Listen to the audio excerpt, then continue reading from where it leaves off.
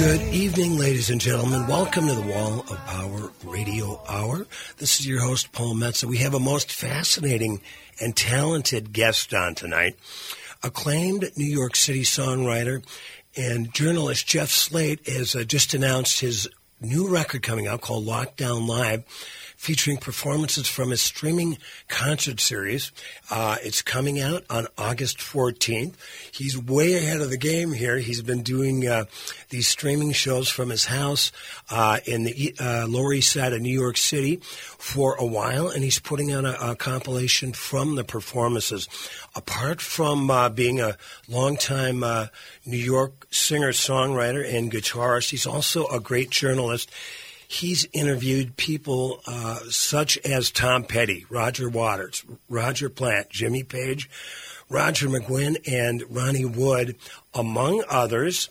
As a matter of fact, he performed live with Roger McGuinn at the World of Bob Dylan Conference in Tulsa, Oklahoma, which was sponsored by the Bob Dylan Center in the spring of 2019.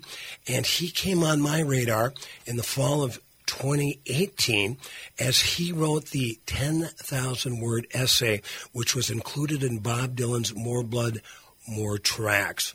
I had the pleasure of interviewing the Minneapolis musicians that played on Blood on the Tracks, and the record had just came out. They had not received any recognition for their work on that record until this record came out. So I've been following Jeff ever since. I've read several of his interviews he's done. I follow him on Twitter. And now, for the first time, I get to talk to him in person. Jeff Slate, how are you tonight? I'm doing great. Hey, Paul, how's everybody out there in Radio Land? It's everybody out there in Radio Land is doing good. We've had some incredible weather here in Minneapolis, and we are masked up. As of last Saturday, the Governor Tim Walz mandated everybody's got to wear a mask when they go into a public place, whether they like it or not. So we're staying healthy. We've got a healthy state because of Governor Walz's direction. So we're feeling good about that. Tell us a little bit about this new record you got coming out called Live from Lockdown Live. Well, wow. Like everybody else back in, I did my last live show February 23rd at, I think it was February 23rd at Town Hall here in New York City. I was part of the 80th birthday celebration for Woody Guthrie's This Land Is Your Land. Exactly, with Jeff wow. Tweedy and Joan Osborne. It was an all-star cast. It's an amazing night. Little did we know we wouldn't be on stage for many months after that. Within a week or two, it became really obvious that something was going really wrong here, especially in New York City early on.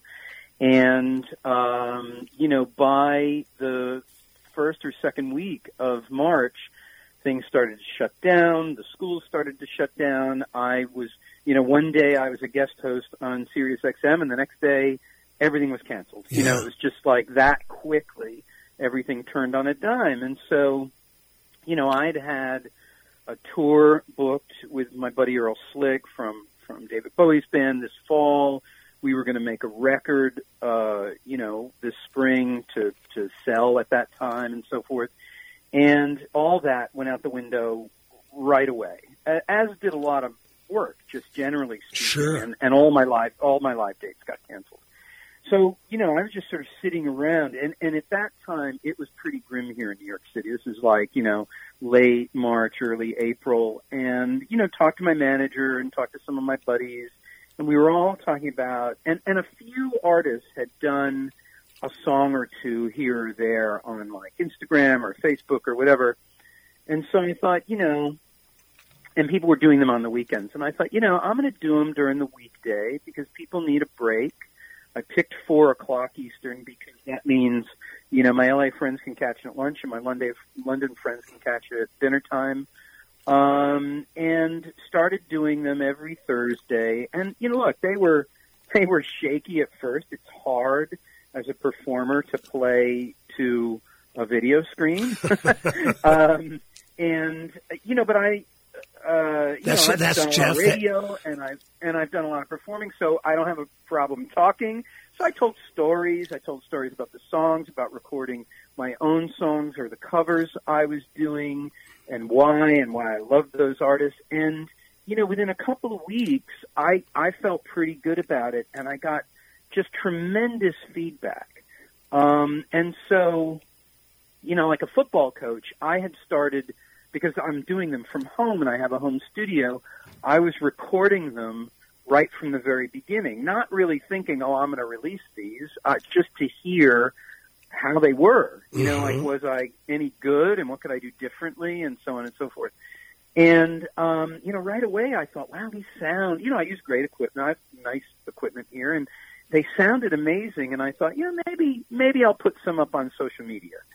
And then after a couple of weeks, people started messaging me both with requests, but also like, hey, where can I buy an acoustic version of this song? Or, did anybody put it on YouTube, or, whatever. And I thought, I'm going to put these together, and I'm going to put them out. And at that time, I had hooked up with a charity called Meals of Gratitude, who were bringing lunches to healthcare workers here at Mount Sinai Hospital in my neighborhood, because it was crazy. I mean, there were lines around the block, right. And it was, this is sort of April in New York City. It was really grim. And so we raised a lot of money. I started raising money every week, and people were super generous, and I'd send them the Roy Orbison book I wrote, or the liner notes for the Dylan I sign, everything, or my own merchandise for that matter. Whatever their donation was, I'd cover the postage and I'd give that money to the charity. And then things subsided here, and I thought, well, I'm going to put these out, and I'm going to give this money to another cause. And this was then, maybe late May, early June, and the, George Floyd had been killed, and people were marching in the streets, and I was. I'd gotten out there at a few of those. And so I started giving money to Black Lives Matter, Justice for Julius, the North Star Fund, some of these other Black Artists Fund here in New York City. And so, because these didn't cost me anything to make except for pressing the CDs and printing up the artwork and the T-shirts, 100% of the profits from the sales of these are going to those causes, and I'm giving also the money while I'm doing these concerts. I'm giving the money from any merch sales on my website to those causes. So it turned out to be a way to entertain people, to keep my chops up, but also to do a little bit of good and to kind of feel good in the middle of all this awfulness and chaos and, political nastiness. Well, I have to commend you. First of all, going back that town hall gig, it's a nice one to remember, to keep you through these times of musical famine and no gigs. I was honored to play right before that, and on January 24th at the 60th anniversary of Gerde's Folk City at the Iridium, and like you, I had no idea that things were about to shut down. So that I've got good memories from that. Let's keep our fingers crossed that there will be such a thing as live music in our lifetime. I've got Jeff Slade on. We're going to listen to some tunes off of his record Lockdown Live. Apart from being a very well-noted musician from New York City, he's also a regular contributor as a writer to the Wall Street Journal, the New Yorker, Esquire, and Rolling Stone. And we're going to be talking about some of the great experiences he has interviewing some just wonderful musicians. Tell us in about a minute or so before we play the first original track off Lockdown Live, Lucky Day Sunset. Tell us what that tune is about, Jeff. I don't even know. It's whatever you want it to be about. No, I'll That's I'll okay. tell you the short version of it is when my daughter was a baby. We were driving in the car back from visiting my parents in Connecticut to New York City, and she looked out the window from her car seat at the sunset and said, "That's a lucky day sunset." Oh, perfect. And as a songwriter, I just thought instantly, that is a great name for a song. Absolutely. And when I was going in the studio to make my first solo record, I just sat down with that title and, literally at I had like a lunchtime to write it because the next day was the recording session, and it just poured out from the title. So it was pretty much an ode to my baby daughter, who's now 18 and going to college. Well, that's beautiful. Lucky Day. I just love the poetics of the title. We're going to listen to Lucky Day Sunset by my guest, Jeff Slate, and we'll have Mr. Slate on for the whole show tonight on the Wall of Power Radio Hour. It's funny how the nights don't seem the same. It's funny how the days, they never changed. It's funny how I felt like Superman. It's funny how they meant it was the end. Never worked real hard. Never paid my dues. Always thought I had a home to come home to. I never had you.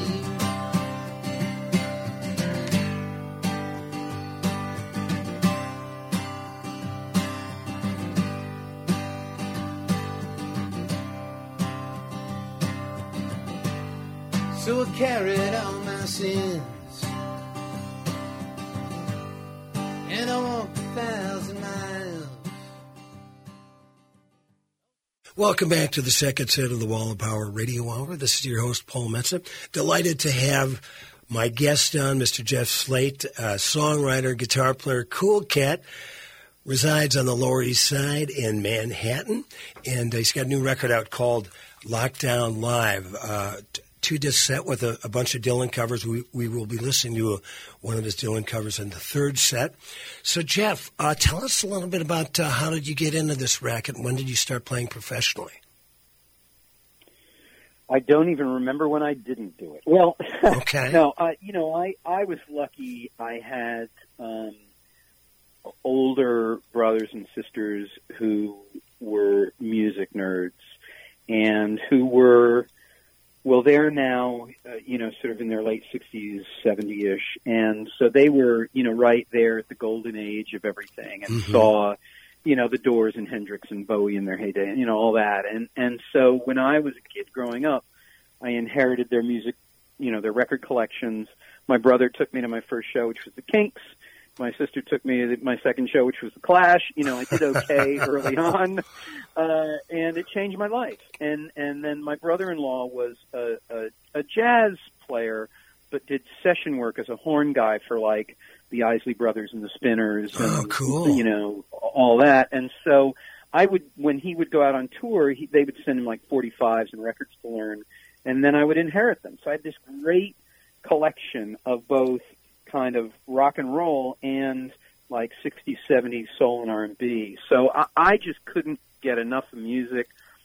When my friends were into Kiss, I was into the Small Faces and the Who, and got into a band at, 13 or so, and then went professional with a band, a punky band in the 80s called the Mindless Thinkers, who were named by Steve Jones of the Sex Pistols. Oh, cool. A long story we won't cover. Yeah. And then, sort of took it from there, moved to New York City. We did really well. The Mindless Thinkers had sort of a glorious 2-year run. And then I moved to New York City and connected with Pete Townsend, and he produced some demos for me in the early 90s. Wow, that's incredible. And that, that opened a lot of doors, obviously. And, I toured with Sheryl Crow after that, and, but never really loved being a solo guy, like the guy up front. I started a band in the late 90s called The Badge, and we put out a couple of, 4 records, and didn't do a whole lot of business here in the States, but in sort of Japan and Germany, and especially in the UK, because we were very sort of mod influenced. So it was, again, that Who, Small Faces, Kinks kind of vibe. in the late 90s and early 2000s, that was a really cool thing to be doing there, and built up a really nice following there, toured there. God, so many times it's blurry, and had a really good run, and until sort of mid 2000s.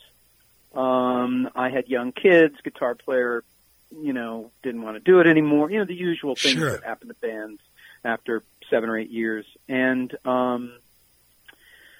so I took a couple of years to kind of figure out what I wanted to do, and then had to reconcile with the fact that it's hard to put a band together from scratch at 30 whatever I was at the time, and so thought, well, hell, I'll just try to make a solo record. And so I'd met a lot of cool guys on the way up, and so I got Earl Slick and Carlos Alomar from Bowie, and Lawrence Juber and Steve Hawley from Wings, and all Gene Parsons from the Byrds and whatever, to play on my first record. And it was really a labor of love. I took a long time to make it, far longer than I should have, and it cost a lot of money.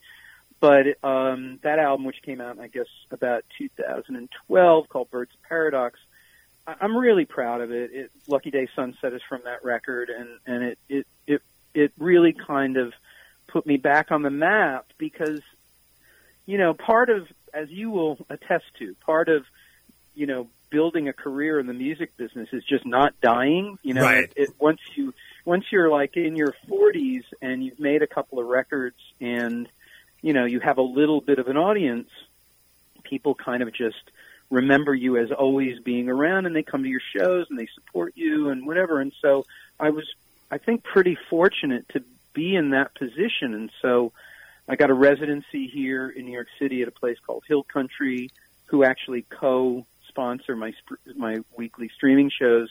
And I've done a monthly residency there for the last, I think, 77 years, and our Dylan birthday show in May would have been my 80th show there. So, so I did that, and we toured around, and I've toured around with Slick, and I've done, the Bowie tributes, the Bowie celebration that Mike Garson puts on, and, I played with Pete, and I played with, as you said, Roger McGuinn, and, a whole bunch of guys that I really admire and love, but I've had the good fortune of being able to have a little bit of an audience so that I can, support myself.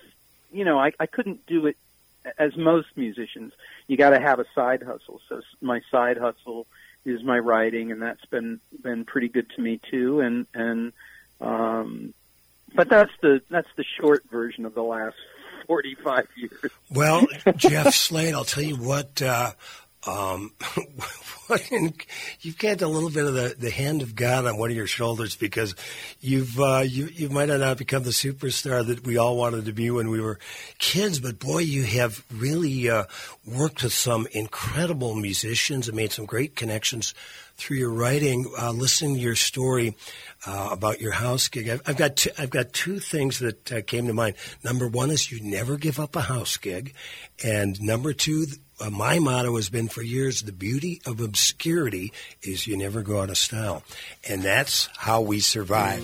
I've got Jeff Slade on. We're going to listen to a great tune by a songwriter, one of the greatest American songwriters who we lost just a few months ago to COVID, of all things.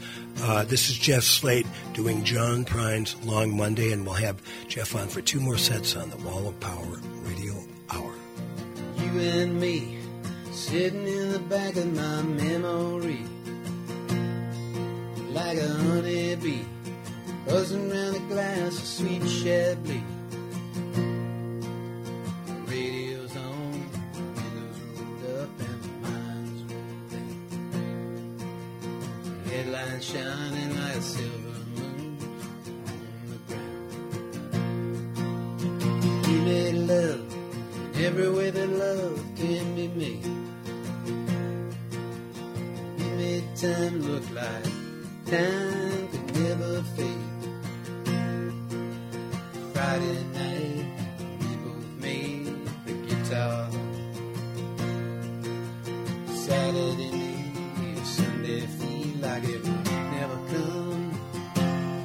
Gonna be a long Monday, sitting all alone on a mountain by a river that has no wind. Gonna be a long Monday, stuck like the tick of a clock. Again.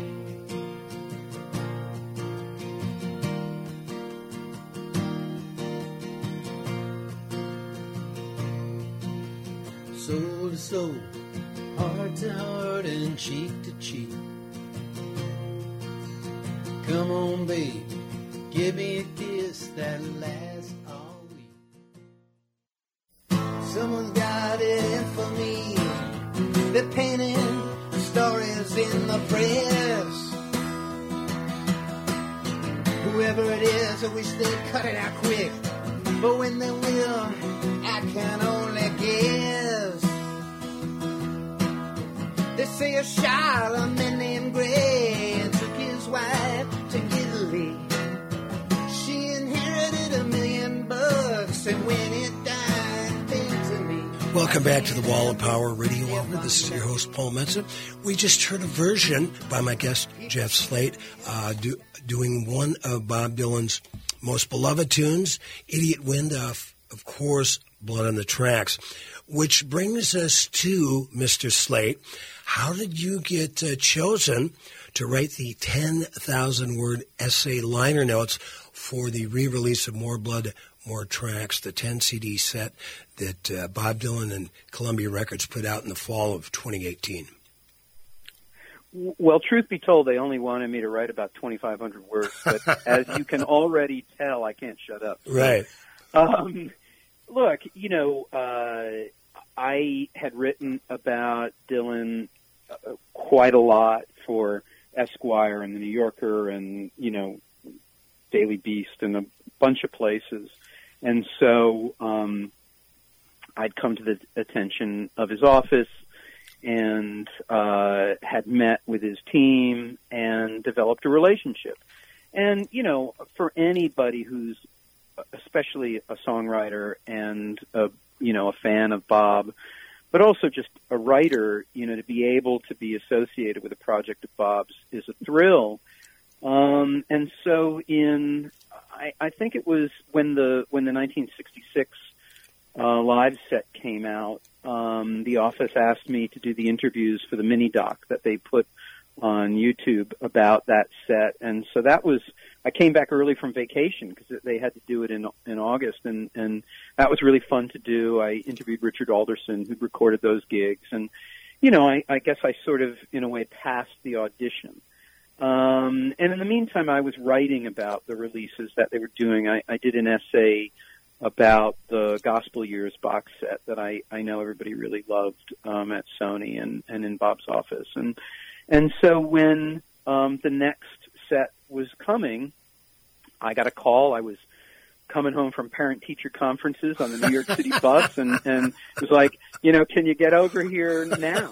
And I actually couldn't, which is like, oh my God, am I going to lose this gig? But I went over the next day, and they explained to me what it was, and to be associated with a project of Dylan's, any project would be fine. If it was Knocked Out Loaded, I would have been happy. And right. not to knock Tom's record with Bob, but but it turned.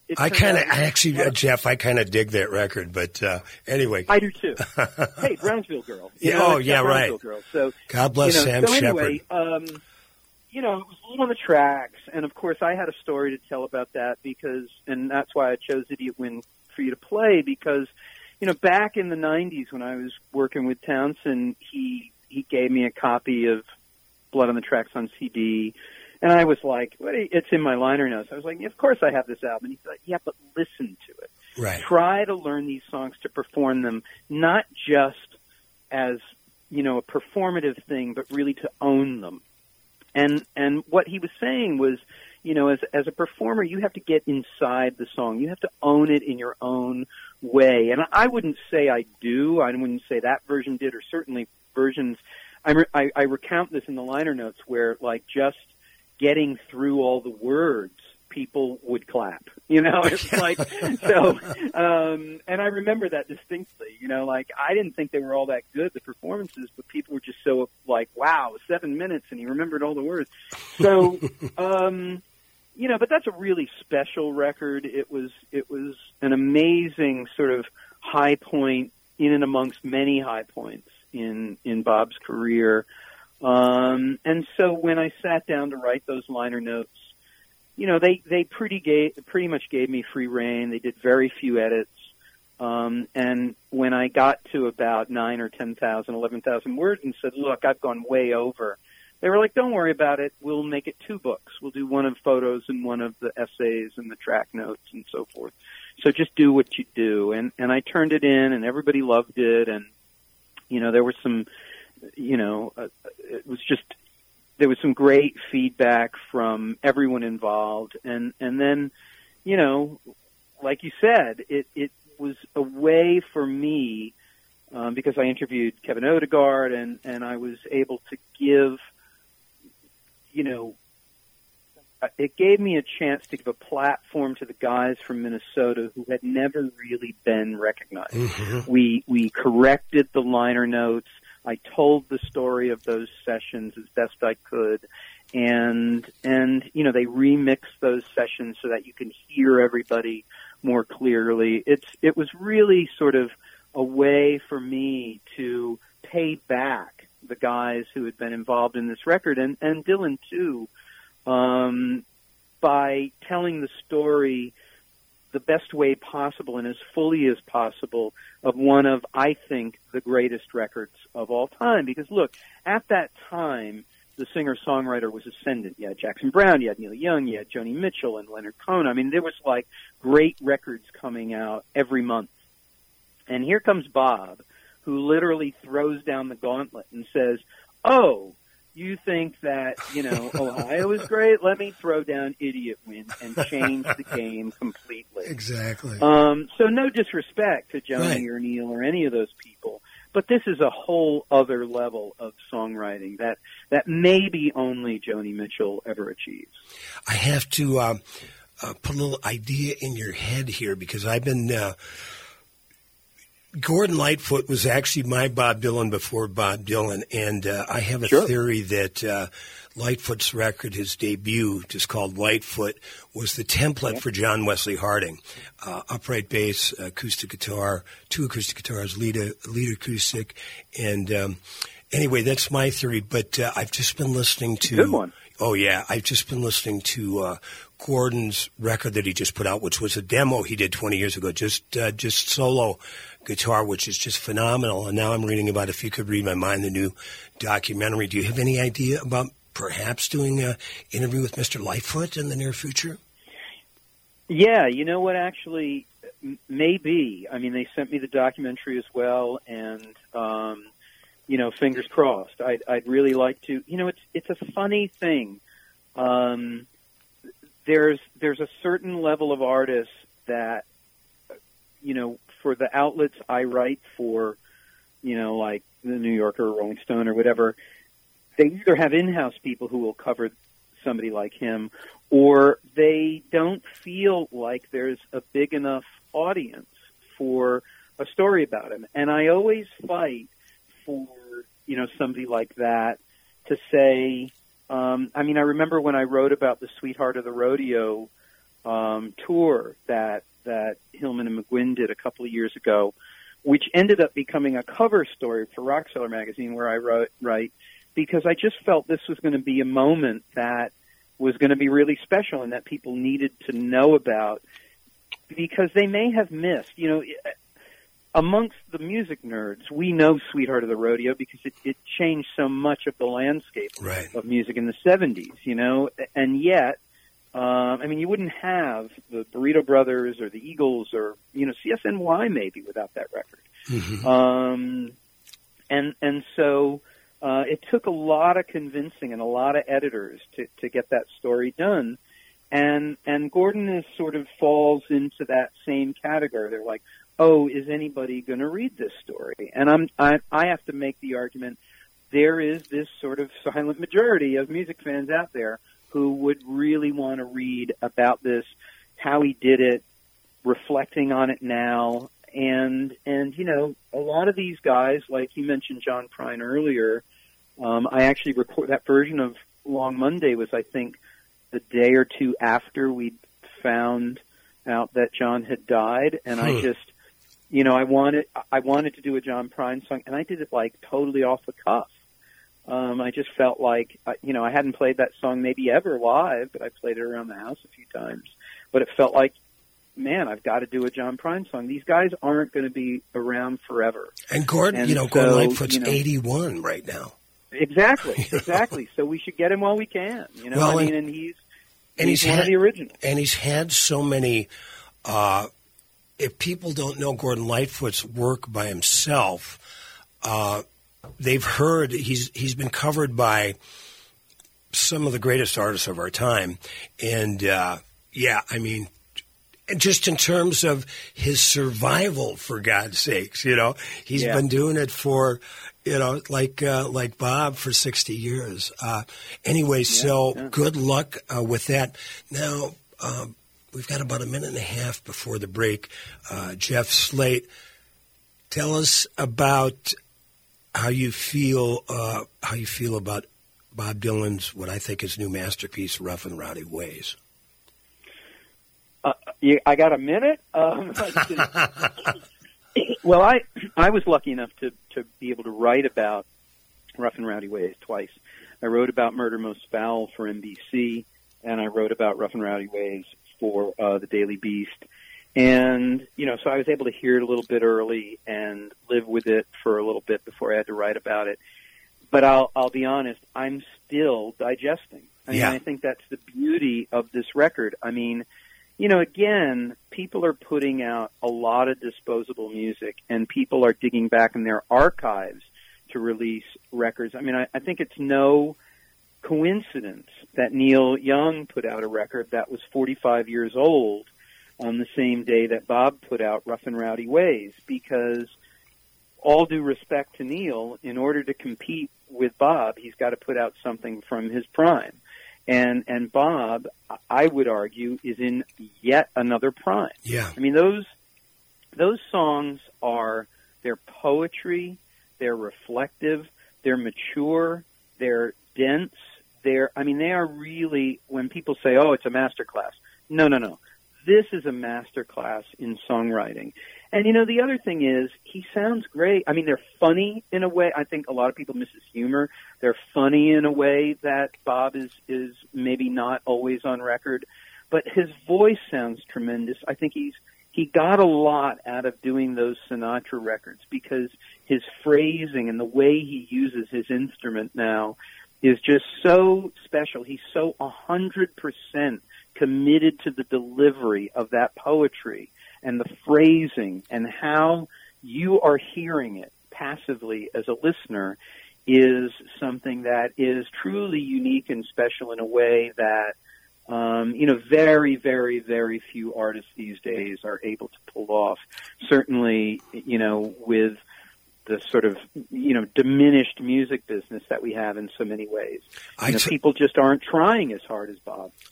I totally agree. In fact, Mr. Jeff Slate, I think the other thing about that triplicate and Dylan working over the Great American Songbook is there's a couple of interesting passing chords in the songs on Rough and Rowdy Ways that I think he took his cue and clues from working some of those great songs by the Great American Songwriters. We've got Jeff Slate on. We've got one more set with him. We'll be back after these messages.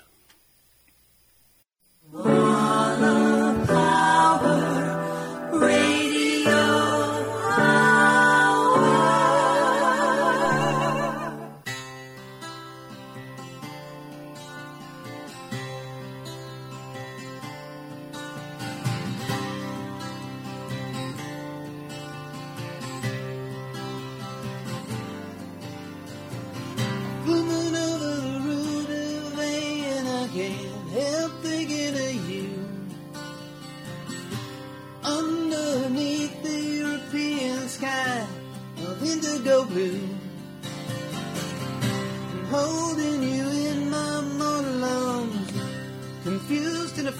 waiting. But my life would end without telling you. Welcome back to the Wall of Power Radio Hour. This is the fourth set, and we've had a great guest on for the whole night, and his name is Jeff Slate, and we just heard an original tune of his called "Letter from Paris," which is on his new record called Lockdown Live, which is a series of performances from his every Thursday streaming concert series. He's still doing it on Thursdays at 4 p.m. Eastern Time. You can track that down at JeffSlateHQ.com. And Jeff, where else can your Twitter account and Facebook, where else can they listen to these? Yeah, I'm Jeff Slate everywhere. So if Jeff Slate on Twitter, Jeff Slate on Instagram, it's Jeff Slate HQ on Facebook as well. But I'm pretty easy to find. So Jeff, what is your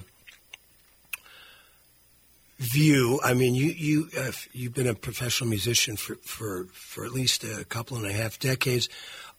You're very well connected in the scene. What is your view? What is the new normal when live music comes back online to any degree? What do you see? I don't know. I mean, I think that's a huge question, and I'll tell you, I've been part of. There's a couple of industry Zoom jawbones that guys get together on Friday afternoons, and like sound men and backline guys and monitor guys and whatever, and they top guys in the industry who sort of get on there and talk about how they see it and the state of things and what touring is going to be like and whatever, and we're all really not sure how it's going to work. I mean, like I said earlier, I had a tour booked September to November of this year with Earl Slick, and that's now gotten pushed back to April and May of next year. But I don't know if that's going to happen. I mean, it's a Live Nation tour. I know Live Nation will make their money, but I don't see us making the guarantees that were originally in the contracts. We haven't seen the new contracts yet. So, I mean, is anybody going to want to go out there to small audiences for very little money and run the risk of people getting sick? Or, I mean, I think, look, things are very, as slow as this feels because we're all still kind of locked down. It's a fast-moving situation. Mm-hmm. I think the next 6 to 8 months, especially with the election coming, we may hopefully have a new government in place next year.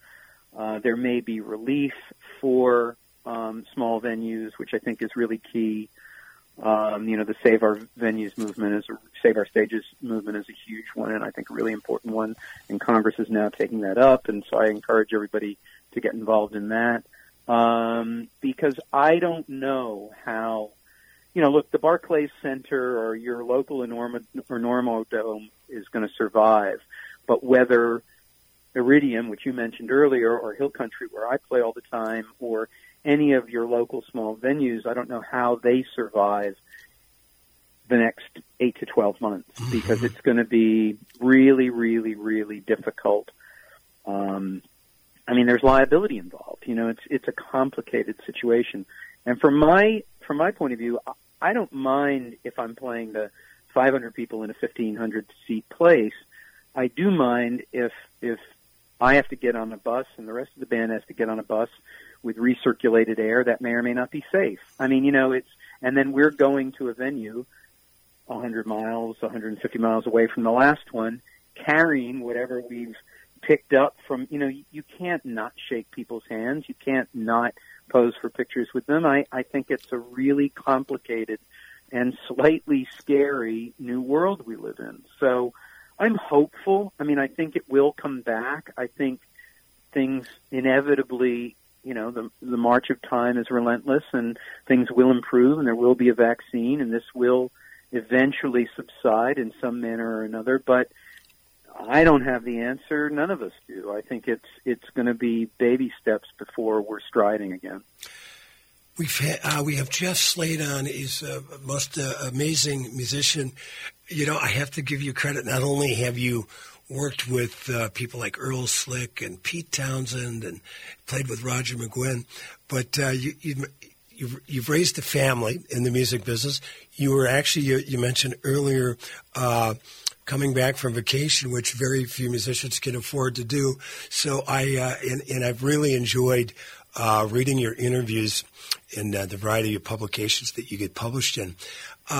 So we got a little less than a minute left here. What it's like walking the streets of New York City right now? It's pretty grim. I mean, it's very reminiscent of the 80s where things are boarded up and stores are gone and people have moved out. There's a bit of a white flight going on, to be honest, in New York City, very similar to the 70s and 80s.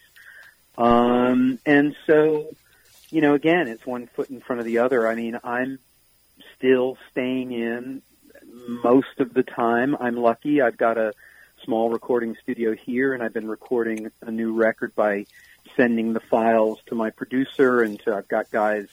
The great thing is I've got, like, you know, Lee Harris from Nick Mason's band and a couple of the guys from Paul Weller's band and Slick and a few others who are able to add tracks at home, and then the producer puts them all together, and, you know, we should have some music out at some point. But it's, you know, regular life is far from regular right now. You know, I mean, it's a very new normal, which is very much staying inside and keeping your circle of friends and family very, very, very small that you come in contact with.